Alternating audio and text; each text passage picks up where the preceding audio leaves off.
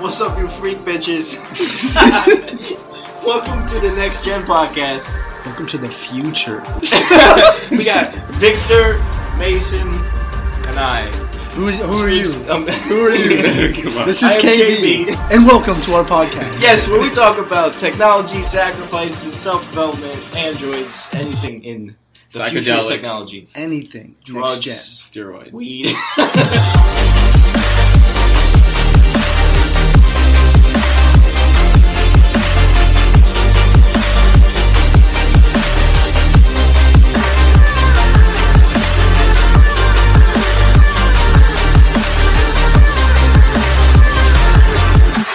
Have you ever in your adult life looked in the mirror and thought, wow, I thought I'd be further along in my career by now?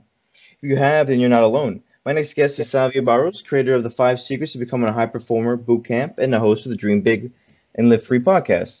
Savio went from starting her life as a 15-year-old girl with no life prospects to obtaining multiple degrees at some of the most well-known educational institutions in the world. She held multiple executive roles with global responsibilities and led initiatives that have been featured at the White House level. Now she helps turn people into high performers and help them develop the skills to get recognized by senior leadership, become confident and be seen as the expert and authority in their role, and to be finally get the career they have always dreamed about. Welcome to the show, Savio. Hey, Kevin. Thanks for having me. I'm so excited to be here. So great to be here. Yeah. You know, it's a big day because for our fans and for anybody out there who's eventually going to listen to this and to get the knowledge from you, the idea is to learn and to get the tools and tips and tricks that you learned to get to the White House level to do all these great things. And I want to help everybody understand like the secret, not really secrets, but like the little things that people kind of like miss to get to greatness, I guess you would say. Mm-hmm. So I want to get started with like where did this mentality come from? Like, were you always like going after it, or when you were younger? Like, what was your childhood like? Yeah. So, what I can say is that it's a mentality that I really developed myself. To just give a little bit to answer your question. So, I actually grew up in a pretty abusive family, and that's why I kind of started out on my own at a pretty young age. And I faced a lot of criticism growing up, especially from my mother. I was never, always being compared to someone else in my family that was somehow better than me. Or it was always like, oh, you're too thin, or when you get older, don't get fat. Like, it's just like I could never escape criticism. And I think what happened is that I just ended up getting really angry and obviously sick and tired of it, and just decided that, whatever you say that I can't do, I'm just going to 10x it. Whatever you think is the best, I'm just going to 10x it. And so it was really about kind of finding my fire inside. And it was definitely driven out of fear and insecurity. So I know that we see a lot of things on social media saying, and people are trying to, pretend like they're somehow, figured it out and got it all figured out. But still, the most successful people, what drove them is their fears and their insecurities. And so what I believe is that the things that make you feel bad, find a way to flip the script and actually draw some power out of that and use it to power you. That's a long answer. Yeah, and this is a great answer. And I actually want to dive into what you were saying about insecurities that drove you, because I've kind of related to that too, where it's a lot of the things that I do now is because I was afraid or didn't like who I was before. So because insecurities are hard and how did you go from like, I'm scared and I don't want to do this to like, I'm tired of it and I'm going to 10x it. I'm going to show them wrong. Or did you always have that mentality to show them wrong? Well, I think how I got that way is that I took a look at my life in a very honest and objective way, even at that age. Mm-hmm. And I was like, man, the situation that I'm in like super sucks. And for me, there was only upside. Like, to stay where I was more painful for me because I could conceptualize and I could visualize a better life. And what I'll say is that every version of you will always visualize a better life. As human beings, we're never done, right? So the minute you get the thing that you want, you're bored because there's another level.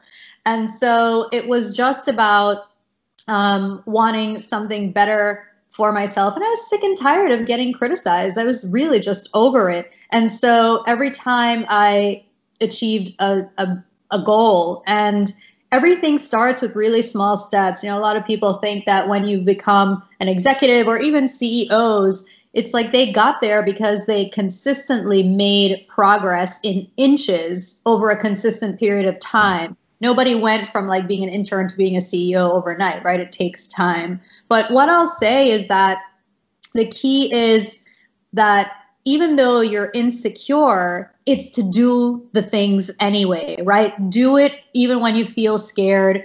Do it even when you feel like you're not good enough. That's the time to do it.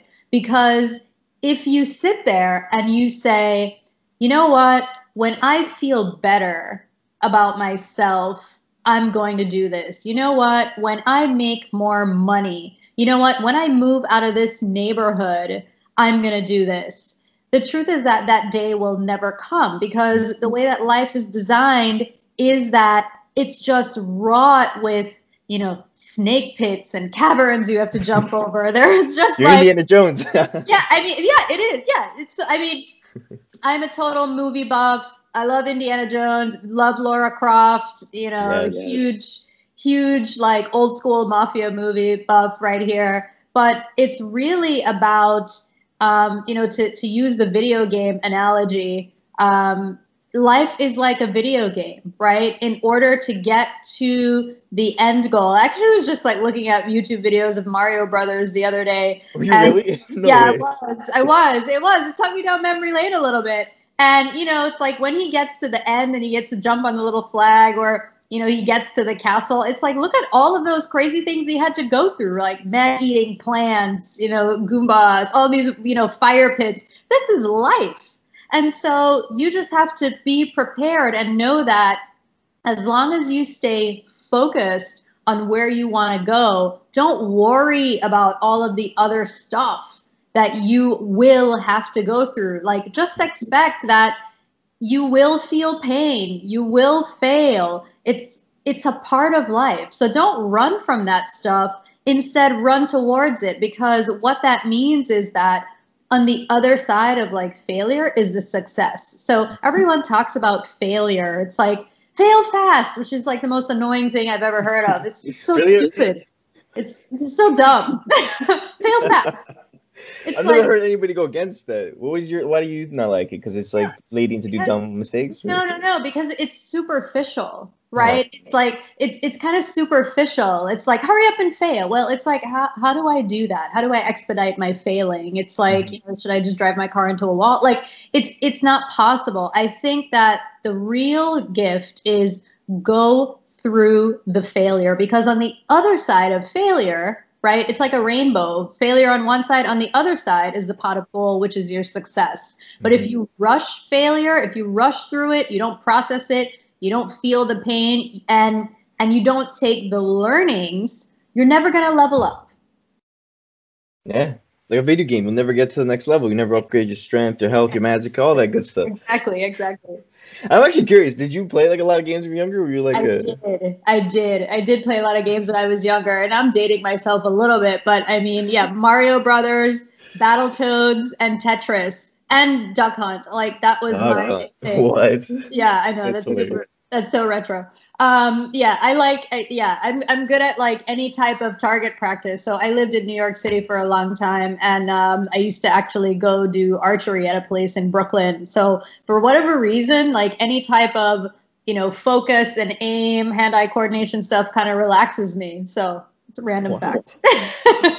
So what's wrong with that? It's cool. I can't archer. Maybe one day though. They never say you can't, right? So you personally struggle with it. Yeah. But I'm curious, I've always had this like hypothesis, but do you think the gamers, not every gamer, but most gamers have this kind of like resilience they built, especially if you've like lost a lot of times in the game, where you just like you kind of keep going after, you know, like you said, other side of the obstacle, like the boss battles. You've lost 20 times, but you're like, I'll get it the next time. And I've been with other people who aren't as gamers, and they'll give up easily. And I'm like, come on, bro, just let's go again. And they're like, it's not gonna work out. I'm like, but one more try, come on, one more. Do you think the games help people build this sense of like not giving up or persistence, or is it just depends who you are? Yeah, I think it does depend on who you are. But here's an interesting thing. You probably know this already. So, like, your brain actually doesn't know the difference between, like, something that you're actually doing in real life versus, like, what's made up. It's kind of like why VR is so powerful and it really transports you to another place. It's because your brain, as amazing and brilliant as it is, doesn't know the difference between reality and a video game if you put yourself inside of it. So it's not surprising to me that there are some gamers that have resilience and will keep trying, but I also think that is a function of who you are, either naturally or who you've taught yourself to be. Because I mean, I believe you can teach yourself anything if you get, irritated enough with the person that you are. Exactly. Get angry, you have to make a change. Yeah. So now, when you're learning stuff, do you have a type of way that you learn that you developed over time? Because, you also have to learn how to learn. Is there any tips you have to like really grasp something and make it stick in your head? Yeah, absolutely. So I am definitely a hands-on learner, but I also like to learn when people talk to me. I don't like books, even though I've read hundreds of books. I actually don't like them. It's just like the act of like sitting there and reading. I find it incredibly boring. So I like when either someone instructs to me, because then I can actually like raise my hand, ask questions. It's more interactive.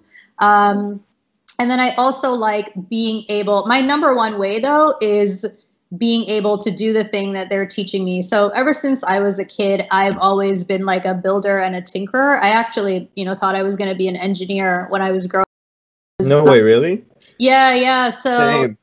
yeah, because I used to, I would like look at toys on TV, and my mom, I would be like, Mom, can I get this toy? And if she'd buy it for me, and I'd get it, I'm like, why does this stuff look so crappy? It looks nothing like what was on TV. Like, I just kept feeling like I got scammed. So I would actually like repaint it, pull it apart. I grew up in a family with a lot of boys, so, we'd have soldering irons. I would just do like crazy stuff to my toys. So that's what I thought I was going to do. Anyway, that's a side note of me saying I prefer to do hands-on. And here's why. There is nothing like actually using your hands and your mind to do something yourself. It's kind of like driving, right? It's like you can do simulated, or it's kind of like driving in a video game, right? You can drive really well in a video game, but when you get put in a car, there is a whole lot of other senses that you have to engage consciously or unconsciously that you never ever get to do in simulation. So for me, if someone says, this is how you do it, I'm like, okay, fine, let me do it. And I immediately want to do it. But I'm completely comfortable looking stupid the first time, because I know that I won't get it the first time, and I expect not to get it the first time. But I know that if I don't try right away, it's going to take me longer. So I just like to do that. And also I learn things that are not in the book. Like, have you ever read a textbook or done a homework problem set, and you're doing it and you can't solve a problem, and then when you go to like, the TA, and you're like, why can't I solve it? And he shows you like 3 things that the professor never told you. It's like, hello, like that would have been helpful. You would have saved 7 hours of my life.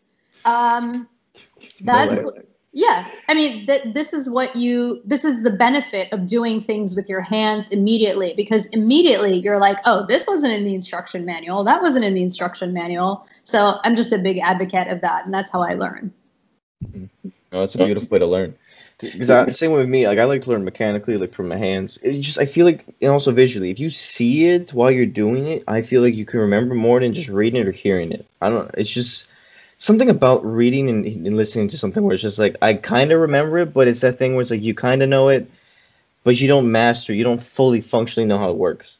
Yeah. That's just something you gotta like figure it out for yourself. It's just like, I think it's, you're sitting there and it gets kind of boring. Like you just do. You're not engaging different parts of your brain.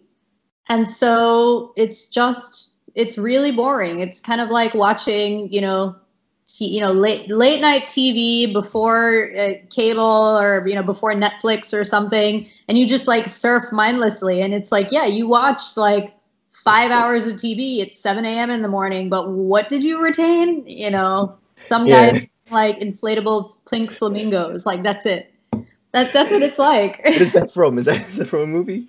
Is it a Palm Springs? Probably is something. I don't know if it's like Fear and Loathing in Las Vegas or something. I don't know. There's some weird reference in there that I thought of. So my brain has like Tourette's for movie clips. So it's like every conversation I go through when people start talking, it's like movie clip, movie clip, movie clip. But anyway.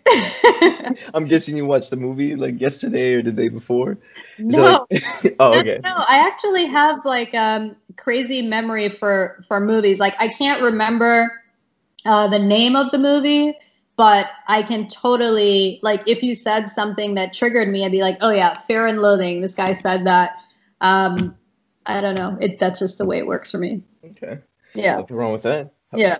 Just remember we're gonna need you for trivia if we ever have a trivia for movies. You'll be perfect. But come on, remember. Now I've seen this with one of my friends, actually one of the co-hosts who's not here, and a lot of other people who are talented, like really talented. What would you say to people who are like really good at something, but yet they don't put themselves out there because of the fear of the world, basically, of the opinions, of the judgment? Yet we know that their stuff's good, and yet you see other people who aren't as good, and yet they put their stuff out there. Like, what would you tell them to give them that nudge? It's like, just do it, just go for it. There are a couple things. So the first thing is, well, there are three things. There are three ways that you could approach it. Number one is, at the end of your life, do you want to look back and say, I had the life that I almost wanted? Ooh, I like that. Right? Don't want that. Right. Yeah, exactly. It's like, would I rather take some risk? Mm-hmm. And you can take small baby steps, right? You don't have to just go jump out of the plane, right? Come on, it's fun. Yeah. Well, it's apparently not for everyone, right? Because that's why people hold themselves back. Yeah. So that's the first thing to think about is like, at the end of your life, do you want to end up saying like, I had the life I almost wanted? So that one's kind of deep and heavy, but if that doesn't get you going, I don't know what does. The second thing is think about the risk reward. I actually recommend writing it down on paper, because what happens is when you take it out of your brain and you put it on paper, you become like less spazzed out about it. Yeah. Right? Because in your brain, the thing seems like, 1,000-pound gorilla. When you see it on the paper and you're like, okay, give, a presentation about this cool thing I built. The pros are people like it. They're awesome. I learned something new. The con is, people laugh at me, but PS 5 minutes later, they've forgotten about it, So it's kind of like, do you want to stay where you are or do you want to get where you want to go? So I always recommend that do very small things. Like one of the things that I share with people who are in my boot camp is to think about the really big picture of the thing that you're trying to accomplish and then break it down into really small pieces. Mm-hmm. And instead of trying to build an airplane, maybe you just think about building a little small part and then another part and then another part, because then it becomes more manageable, digestible. If you're nervous about it, your nerves can handle it more. But if you think about just trying to construct an airplane all at once and then you actually try to do it, you're just going to get overwhelmed. You will get scared and you just won't do it. Mm-hmm. No, I agree. Same thing, especially with programming, because I do a lot of programming stuff. You'll think of some big idea, and it's just so big that you don't even know where to start because it's so big. But if you say, "Hey, I'm just gonna do this like main part of it, the menu, or do this the GUI, or do this character when it comes to game stuff," Then you slowly like build it, and then eventually the pieces come together, and it becomes manageable. It's like Monday I'll work on this, Tuesday I'll work on this. Instead of saying I'm gonna make the biggest game there was or biggest book, no. Like the best example is I wrote a book, and I'm working on another one, and the best way to do the book is say I'm gonna write 1,000 pages today, 1,000 pages tomorrow, and by the end of like 3 months, I should have around 90 to 1,000 words, 100,000 words. Mm-hmm. And then you can literally do that. Like 1,000 words might take you maybe 2 hours, and then not do anything for the rest of the day, like nothing productive, I would say. And then by the end of those 3 months, you'd be like, oh my gosh, I have a book, and I feel like I didn't do anything. It's like, yeah, that's the power of like compounding. So if you do that for like 1 hour, imagine if you add a little bit, like 2 or 3 more things during the day, and have it slowly build throughout the year. By the end of the year, you'll be so well off. Just by just being disciplined and saying, I'm going to do this for an hour, and I'm done, I'll go play and do whatever, hang out, watch my mindless TV. But then in those 3 months, you'll be like, wow, here is my thing. Didn't even take me that much effort. Didn't even get nervous about it. Didn't stress out about it. It's amazing what you can do if you just break things down. And you don't really get told that. Like, even in school, I don't remember getting told, like, oh, do the project, small bits, which you think you would. But it was just like, okay, let's do this day. Get started early. That's all they would say. But it was like, I learned, too, in school. It's like, well, if I do it today and a little bit tomorrow, by the time the due date comes, I'm done. It's just something so simple, yet so lost in the information we have. I don't know what your thoughts about that, but like, why does it seem like the things that are profound and important are not like common, and the things that are not profound, but like less impactful are the more like mainstream? Mm-hmm. What do you think that? Explain a little bit more what you mean by that.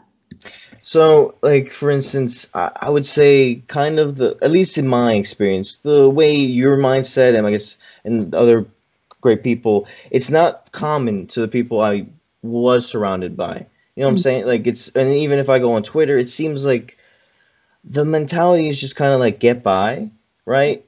And that's normal, which is fine. That's just a normal way. But like then there's like the get after it, do this, positivity, wellness, yoga. It's more of like the odd ones. Why do you think that is like that?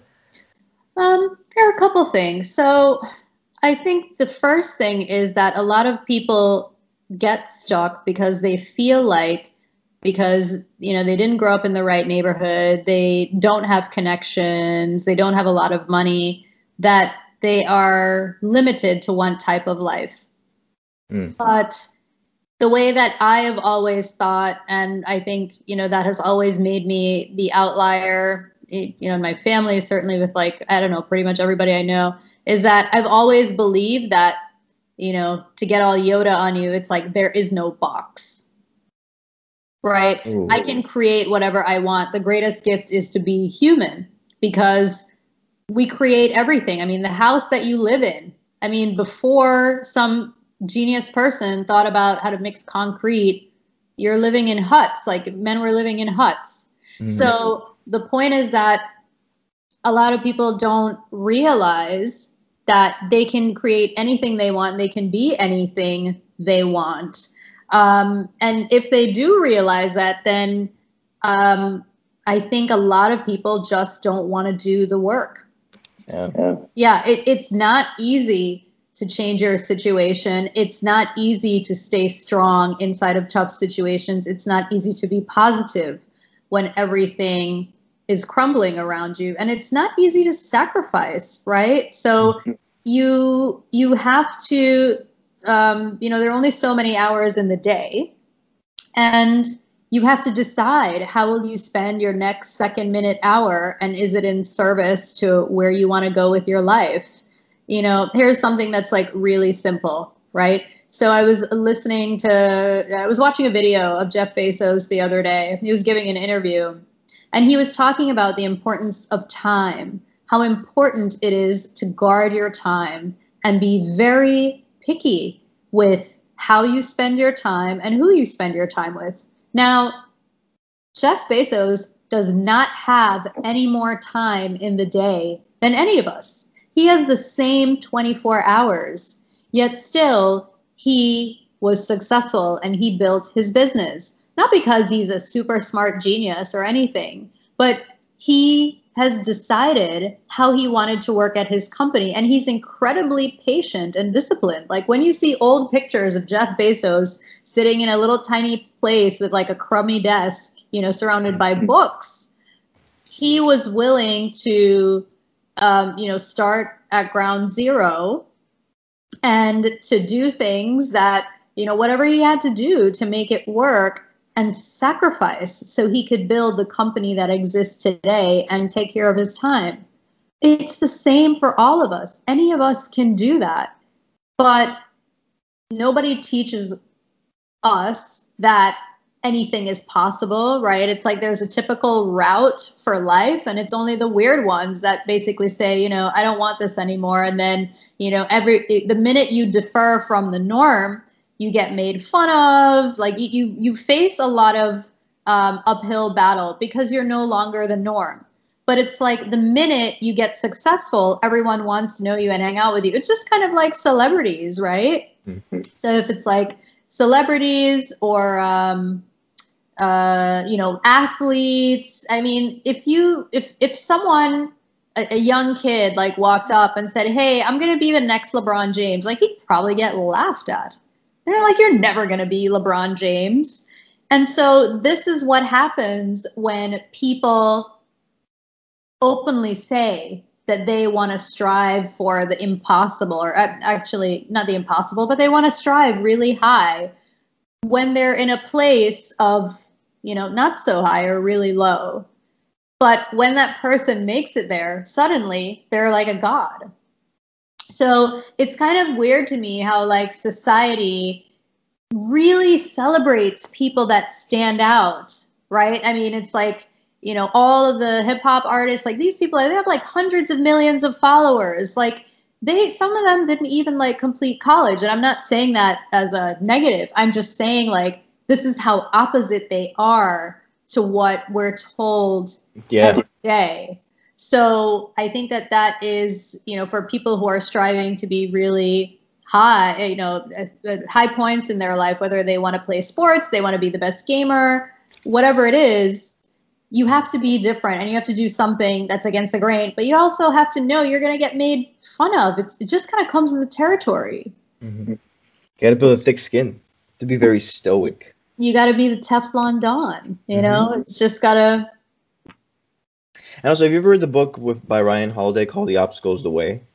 I have not. Oh, you need to read the book because essentially he talks about how any obstacle you face, it isn't you try to go around it or go behind you. It's literally the thing you have to like overcome, and that is the way. So instead of deciding like, oh, I'm going to give up, go figure out how to get over this, overcome this obstacle. Might be your thing. Like maybe, for instance, your obstacle is you don't have enough money to go to LA or something like that. Instead of being like, oh, I can't do it, be like, you know what? No, I don't have enough money. I'm going to find the way to find this money, and then I'm going to go to LA. I'm going to make this happen regardless. Like, for instance, I moved to LA, and it at first it seemed like crazy. That people were like, well, why are you going out there? Why are you do this and that? And honestly, taking that leap of faith, everything worked out better than I could have ever imagined. Now, honestly, it could have gone the other way, but I feel like if you take those leap of faiths, the world will reward you for being courageous sometimes. Like, not always, but I feel like every time I've taken a risk, most of the time, it's rewarded me with some type of reward. Not always noticed, too. Sometimes I thought it was horrible at the moment, and then later on, I realized, like, no, this was actually the best thing for me. Like, have you ever had a moment in your life where, like, something was so bad, and then you were like, no, I needed that to happen for me to be who I am today? Oh, yeah. How many examples do you want? I want one that let's see, that it kind of like reshaped your mindset, or kind of one that's like not small, but like one that like really was like, oh, this is why I am who I am, or something like that. Yeah. So immediately what comes to my mind is, so I got married and divorced before 30. Wow. Yeah. Wow is right. And it was a really interesting experience. Number one, it's like crazy to be divorced under 30. It's like, what? It's a whole thing. I mean, when you think about it, meaning me, it's actually not a big thing, but compared to society and the ages of people who get divorced, it was a thing. And I kind of made it a thing. But for me, that moment really shaped my life because I went into that relationship thinking that it was going to be, forever. Like, I really loved this person. I thought he was my soulmate. But then once I got in there, things just started to change and they were different. And I realized that I wasn't actually fulfilling my own dreams and my own destiny. And, it was just better for me to kind of exit that. And it was super, super hard because, number one, I was really scared because the life I thought I was going to have, I left it, right? So now I was like out there kind of by myself wondering, how am I going to, get my act together? And then also I realized that it was a chance to discover me as a person. And I never really had that, especially since I had a really tough, upbringing, not a lot of positive role models. And then also I kind of wanted to test my own limits. Like, I felt like I had an inner Ferrari inside of me, and I just wanted to like let it loose on the world, which is kind of like the racetrack. And I wanted to see what I was actually capable of if I wasn't surrounded by people who kind of told me what to think or what I should do or what was possible for me or what I couldn't do because I wasn't this. I was just kind of sick of it all. And I think that really was like, a cosmic explosion in my life because, number one, I actually had to do stuff like, what I said I was going to do. I was like, oh man, I really have to do it now. Like, I asked for this chance to really see what I could build out of my life. So now I have to go do it. And it was really terrifying. I made a lot of mistakes along the way. But I was fortunate enough to have a lot of people that helped me and guided me. So when people say that they're like a self-made man or a self-made woman, I call BS on that, because the truth is that you always get some piece of advice. Somebody makes a phone call, somebody sends an email, and you get connected. It's up to you what you do with that connection, but no one can do this life alone.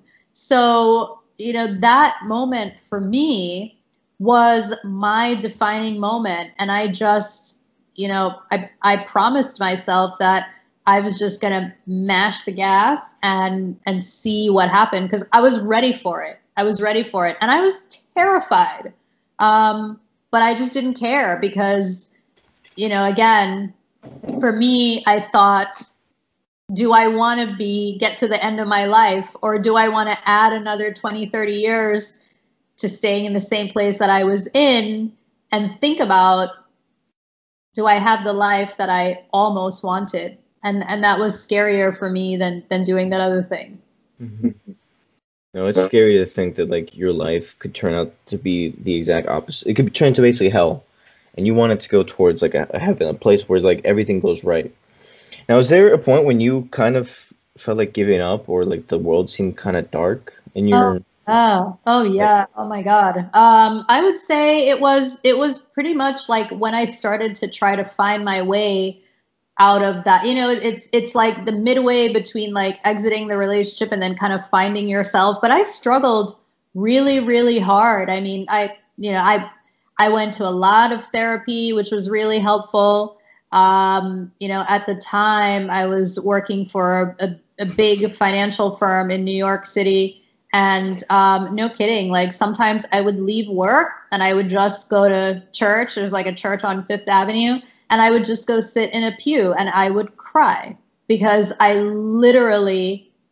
had no idea what to do. I couldn't unravel the sadness that I was feeling, but I knew that the only way I was going to get through it was to go through it. And I set myself up, with a support system. So like I said, I went to therapy. I think therapy is great, and I think everyone should do it because it's important to have someone that can help you process things in a way that you can't yourself, especially when you feel overwhelmed.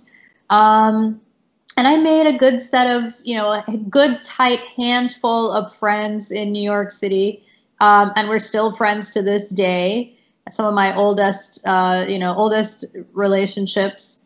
And that's really how I got through it. But there are days when I was just like, I just wanted to quit. I'm like, this really sucks. And I questioned what I did. I was like, why did I do this? This is like really stupid. It's like in my prior life, I didn't have to worry about anything, like literally nothing. And it's like, why did I do this to myself? It felt really horrible. But I kept reminding myself that I believed in my heart that there was more to what I was experiencing. And so I was willing to, go through the pain. So I think for anybody who's in any situation where they feel like they want to give up is, number one, find a therapist. Number two, build yourself a support system. And you know what? If your family sucks, kind of like mine did, find a good group of friends. You can even find support systems in community groups. I've done that too, right? Sought out community groups of people who had been through the same situation like me, and just go talk and go meet people that can support you. I think a lot of times people think that, you're, and this is not to bash anyone's family. I'm just saying about my situation and what I can see is that there are a lot of people who are in family situations that are like, well, I was taught that family first and blood is thicker than water and all of this stuff. But guess what? If it makes you miserable, if it makes you unhappy, if they're unkind, if they don't care about the way you feel, it doesn't really matter, because you need to have your own beautiful experience in this life. And it doesn't matter who you're related to. You don't get to choose that.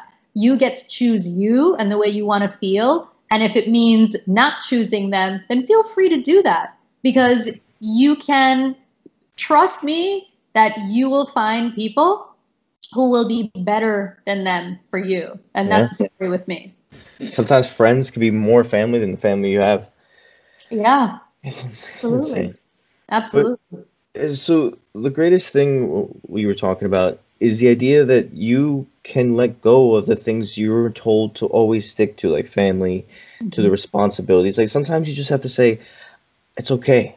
I can move on and go somewhere better. And maybe I can come back later on when I'm better, and maybe we can build a better relationship when you're more mature. Because I've had conversations with people, I don't know if you feel about, like, coming back to people, even though they've been bad, and trying to understand their point of view and being mature about it, and being like, I know we didn't come off good, but I'm willing to restart this relationship. Like, have you ever felt like that with your family too? Were you able to restart something, or is it just wasn't able to?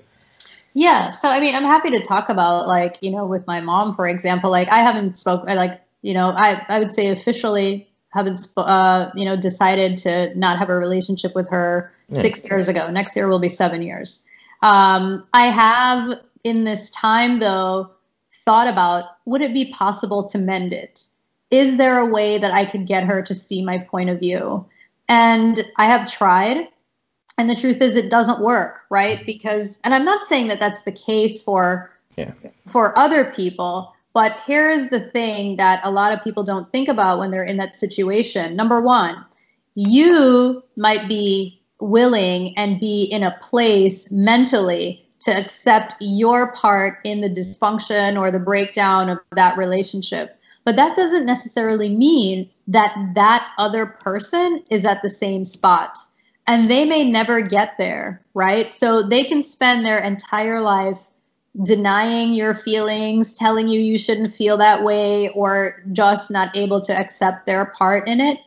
And I would recommend that, yes, try to mend it, because it's nice to have family. I mean, I certainly think about, wouldn't it be nice if I could have a family? But it's unhealthy for me. Like, it's actually not healthy for me. And so if someone is in that situation where you've legitimately tried more than once, right? You have to try more than once.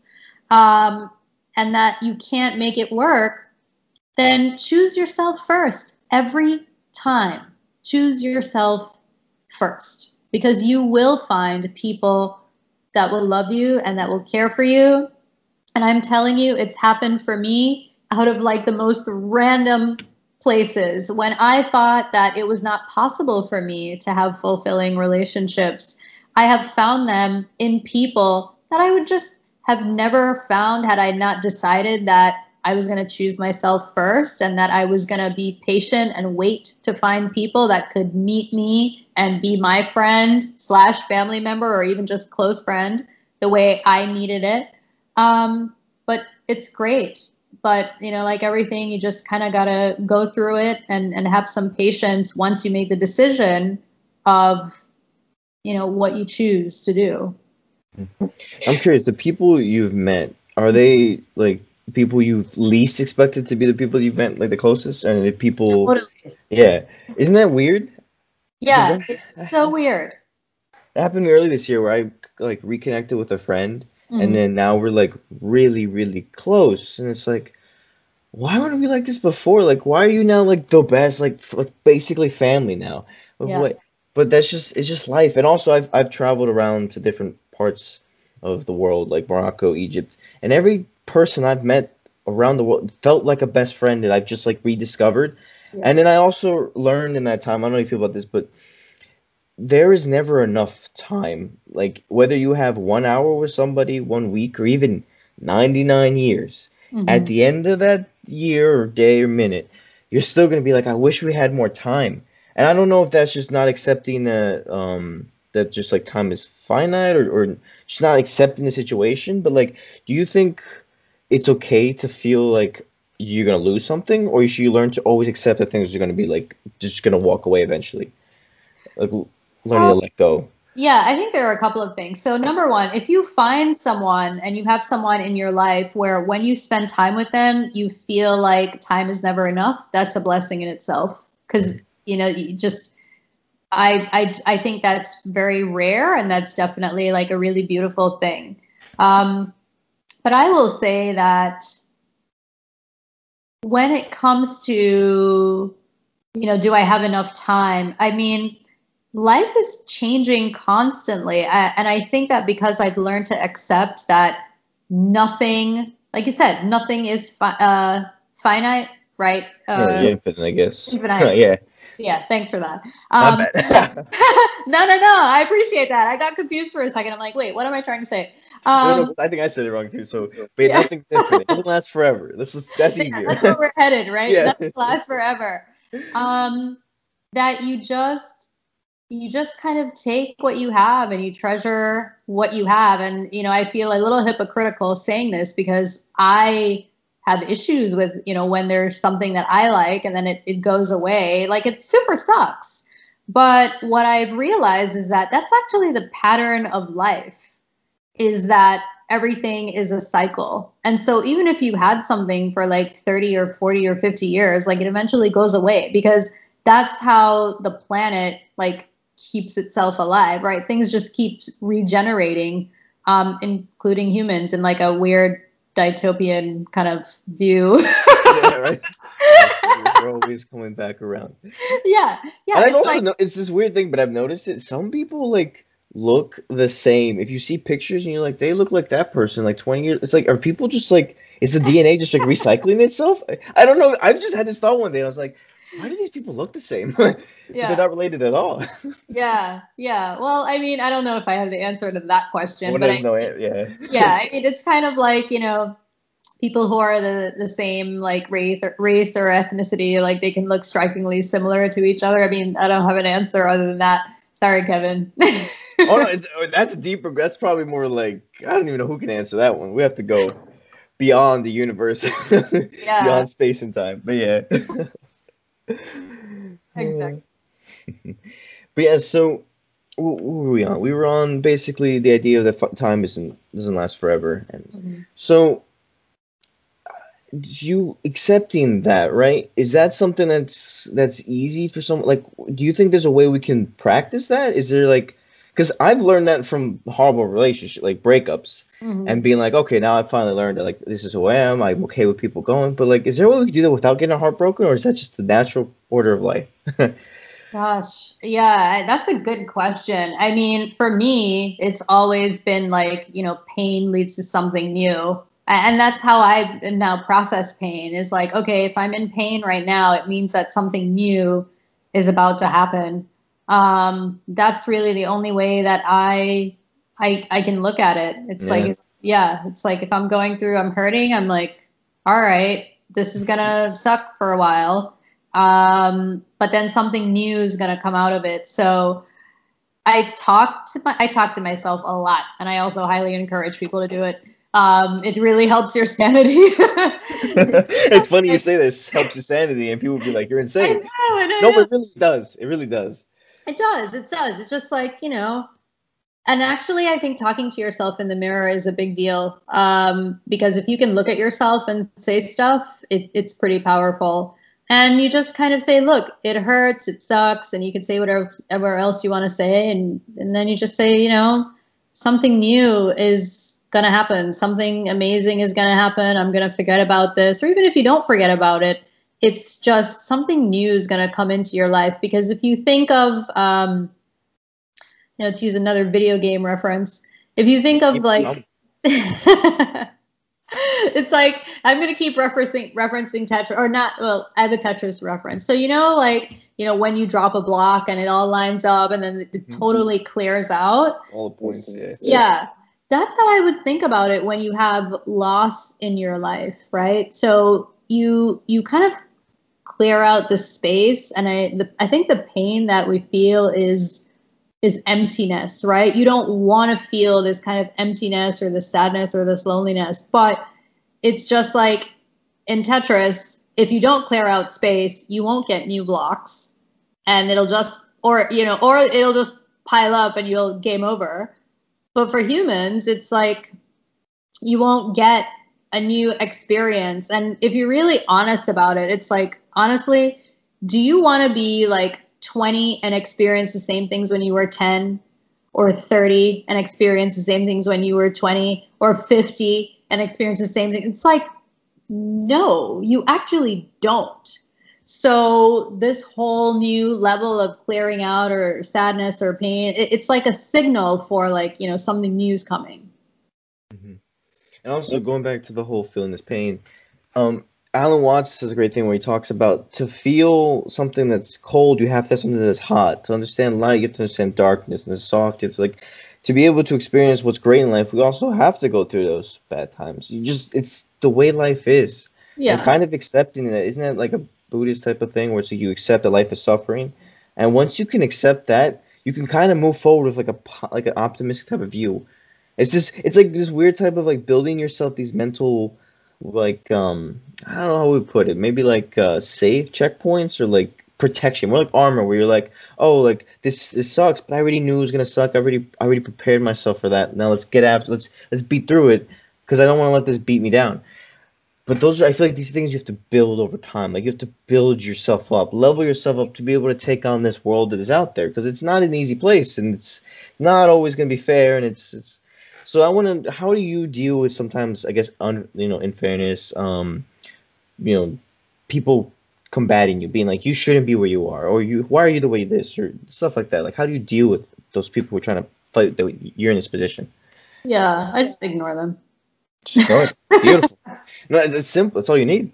No, I mean, because the thing is that I think there's always going to be someone that's going to, we're talking about two things. Number one, I think there's always someone that's going to tell you that you're not smart enough, you're not good looking enough, you're not tall enough, you're always going to be deficient compared to someone else. Because remember, when someone is telling you that, they have a picture in their mind of what this ideal state is.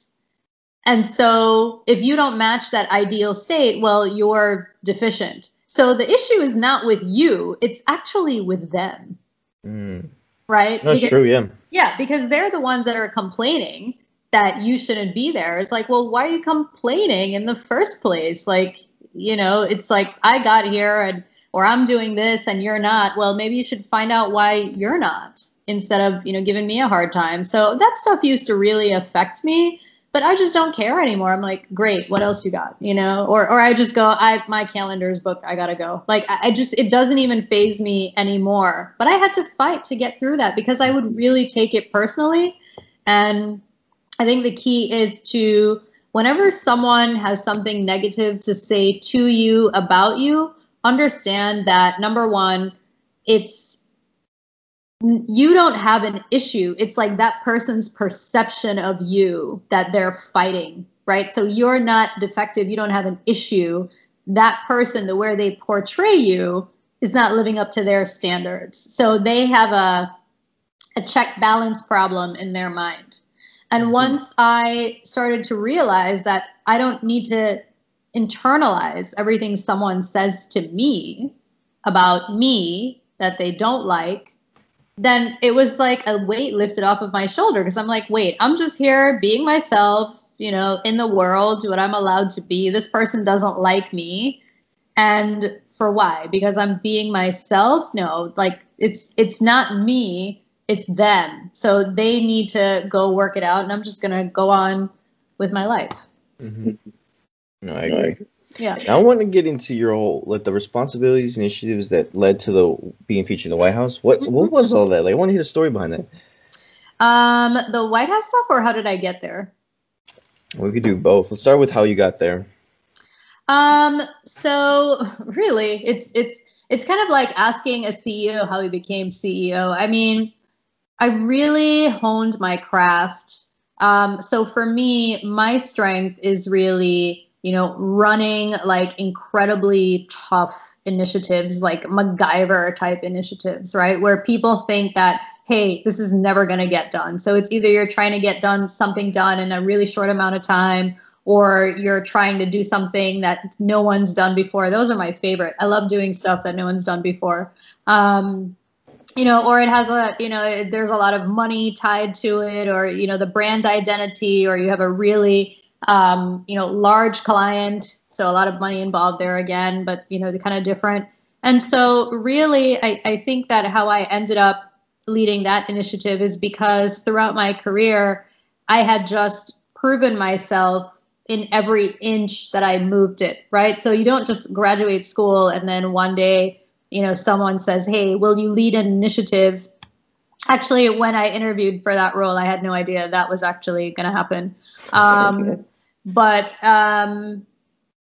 you just don't go from that to that, right? It's like when you're doing something at that level, there's a lot at stake, right? There's a lot,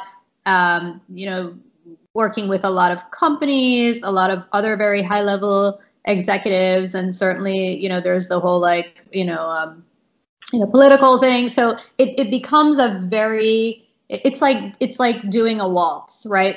And so it's like you don't get to, dance competitively unless you've practiced a lot throughout your life. And I know it sounds like a very boring explanation, but the truth is that once I found out what I was really good at, I just practiced and I just focused on that, and I looked for every single opportunity in my career where I could do something like that. And none of the things that I ever did were in my actual job description.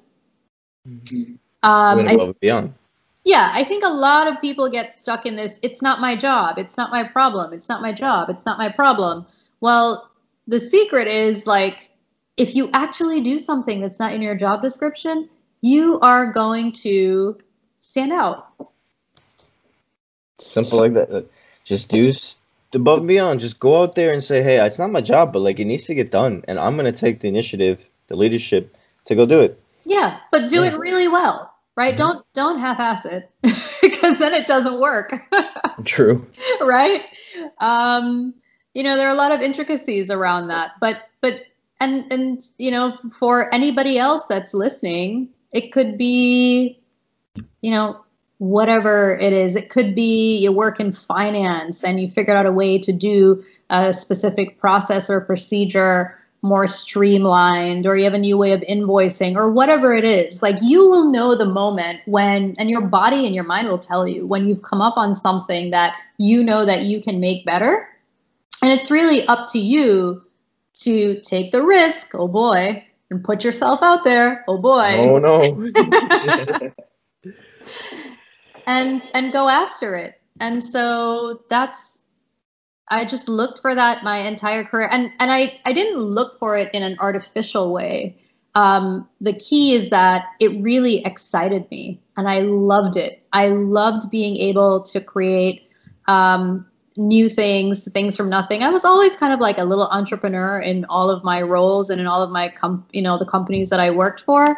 And the leadership really liked that about me and respected that. And so every time I would deliver on something, even if it was something small, they would give me more opportunities. And so I just kept going. But I think I was able to do it because it came naturally. And that's the key, right? Don't go look for something that's like, oh, I'm going to do this. Like, you'll burn out. You will crash so hard because it's not coming from a natural place. It's coming from a made up place, which you can't sustain.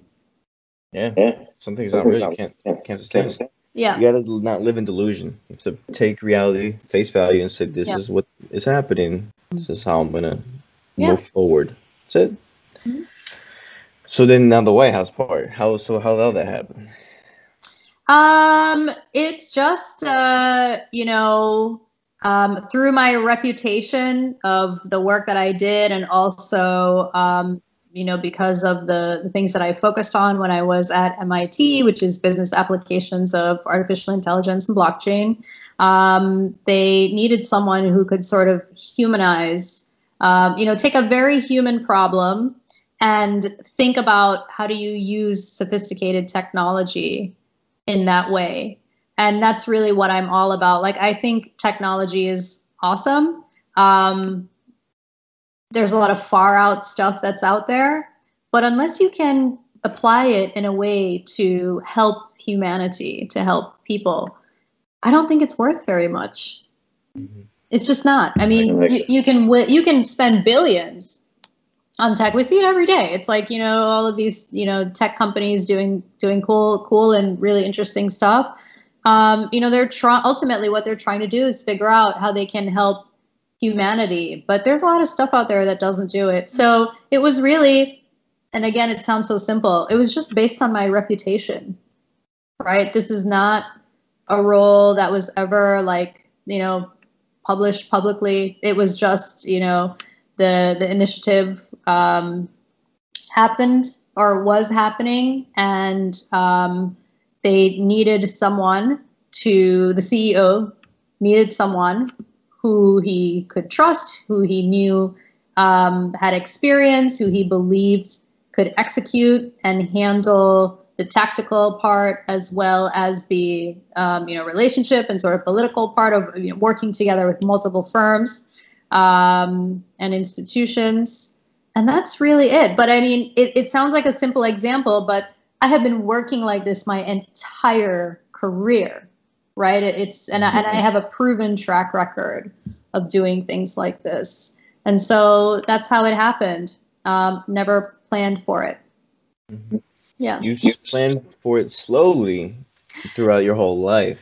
I guess I have. Yeah. I mean, it's like it's like training to go to the Olympics. Right. Mm-hmm. It's like you don't wake up one day and jump on a plane and suddenly you're like an Olympic athlete. It's like, no, it takes years of fine tuning, mistaking, learning, doing consistently, even when it sucks.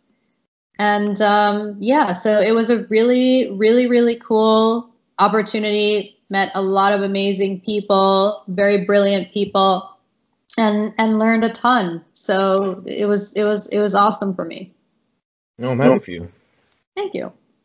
And before we wrap it up, I want to ask a little bit about the whole coaching type. How did that develop, and how did you develop the personality you have on LinkedIn? That's interesting. What personality do I have on LinkedIn? It's more of that, get after it and explaining all about it's okay to panic. It's just like this bubbly personality of you got this. Like a guru, essentially, I would say. Oh, well, thank you. Well, that's a compliment. I appreciate it. So for the last few years, and again, this goes to our conversation about every level you get to, you discover a whole nother level. So the last few years, there are some things that have happened in my life that have caused me to like really think about what's important in life and really what do I want to contribute to the world. And I would say that, you know, working on this last initiative was very much in line with it, because it was thinking about how you could help nurses improve their lives through education and technology, which, you know, nurses are the heroes of this year for sure. Next to parents second, nurses first. Because parents who have kids and they're like, you know, doing the whole like I have friends that are doing that. I'm like, I have no idea how you guys are doing this right now. Anyway, so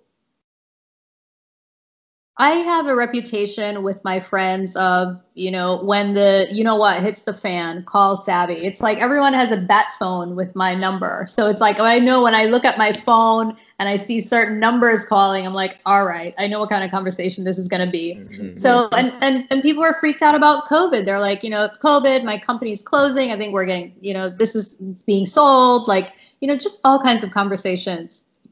And I said, wow, this is really interesting, because COVID, the disease, sucks, but there are so many opportunities that this year presents. Like, to me, 2020 is the year of the caterpillar, right? 2021 is the year of the butterfly, or whenever COVID's over. So, you know, prior to this, I spent a lot of my time, like, just on the road, like traveling to clients, being on a plane, going to an office, a lot of time just commuting. And so I felt it was a real gift to not have to commute. The second thing is that I've been thinking about a way that I could increase the quality of my life. But also, I realized that I want to help people who want to become high performers. I want to help people who want to be at the top of their game, who want to be the Olympic athletes of their career, of their company. And so I actually started designing my boot camp earlier this year, because I decided that I was going to transition and focus solely on this. So my purpose and gift to the world is really, you know, all of the pain that I went through, all of the stuff that I learned and came out on the other side is really what I want to share with people. So the boot camp is 4 weeks. It's really intense. You know, folks meet with me every week. There's homework, there's exercises. It's a really action-packed. And it's all about changing your life. It's all about combining the mental you know, things that you tell yourself, and you kind of get that out of there and replace it with the mental things that are really the truth of how awesome every single one of us are, you know, once we find our strengths. And then coming up with a game plan for how they're going to get after it. And it's all inside of us, but it does take work, right? It's not like winning the lottery. You have to do it consistently, but you know, you'll definitely get the benefits. And I loved it, and I love my clients. My favorite thing is when I'm in a session with them and they have a breakthrough and I can see it in their eyes. And when I share with them, you know, I was just on the call with a client today, and they were saying, you know, this particular thing is happening at work, and you know, there's some things that I don't know if I should change because it's not really like in my department. And I share stories of how I was in those same situations. I share the good, the bad, and the ugly. I help them see that, you know, you can be the change that you want to be, and then we come up with a plan for it. So it's just really awesome, and it is by far the most fulfilling thing that I have ever done in my life. Nothing beats helping people. It's just seeing them smile or being like, you've helped me become something better. Even I live for that. Like, just generally when I help people with small things and they say, KB, you've really changed my life. I'm like, I didn't really do much, but I still feel like, wow, like I really impacted them. That's awesome. And I think anybody should join your coach boot camp and get the benefit and meet you and get that just your awesome personality and get after it. And because like you doing a homework meeting every week, like that's how they're gonna get to where they're gonna go. Yeah. So yeah, keep it up. Awesome job. Thank you. And I mean, you're helping people out by doing this podcast and bringing stories to people of other people who have gone through things and have advice and want to help make the world a better place. So it's awesome that you started this podcast, and I really appreciate you having me on. Of course. Anytime. But before we wrap it up, one last thing. If you could have if there was a board in space, just like floating so the whole world can see it, what would your one like little motto, little sentence be? Focus on one thing so you can become ninja good. Beautiful.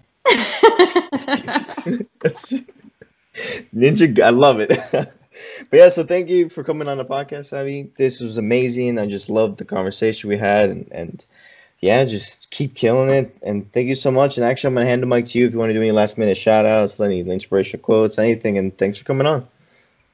Yeah, no, thanks, Kevin. I don't have anything to add. I think the conversation was amazing. Well, I think the one thing that I will add is that for anyone listening to this episode, if you want to change your life, if you want to change your career, if you want to be the Olympic athlete of your company, if you don't want to be stuck in your same role, please come check me out on LinkedIn. At Savvy Barrows, or that's also my website. And let's drop me a DM and let's chat and check out the hilarious videos that I make. Please see us again next Wednesday at 8 a.m. Thank you. Hey, yeah. Wow.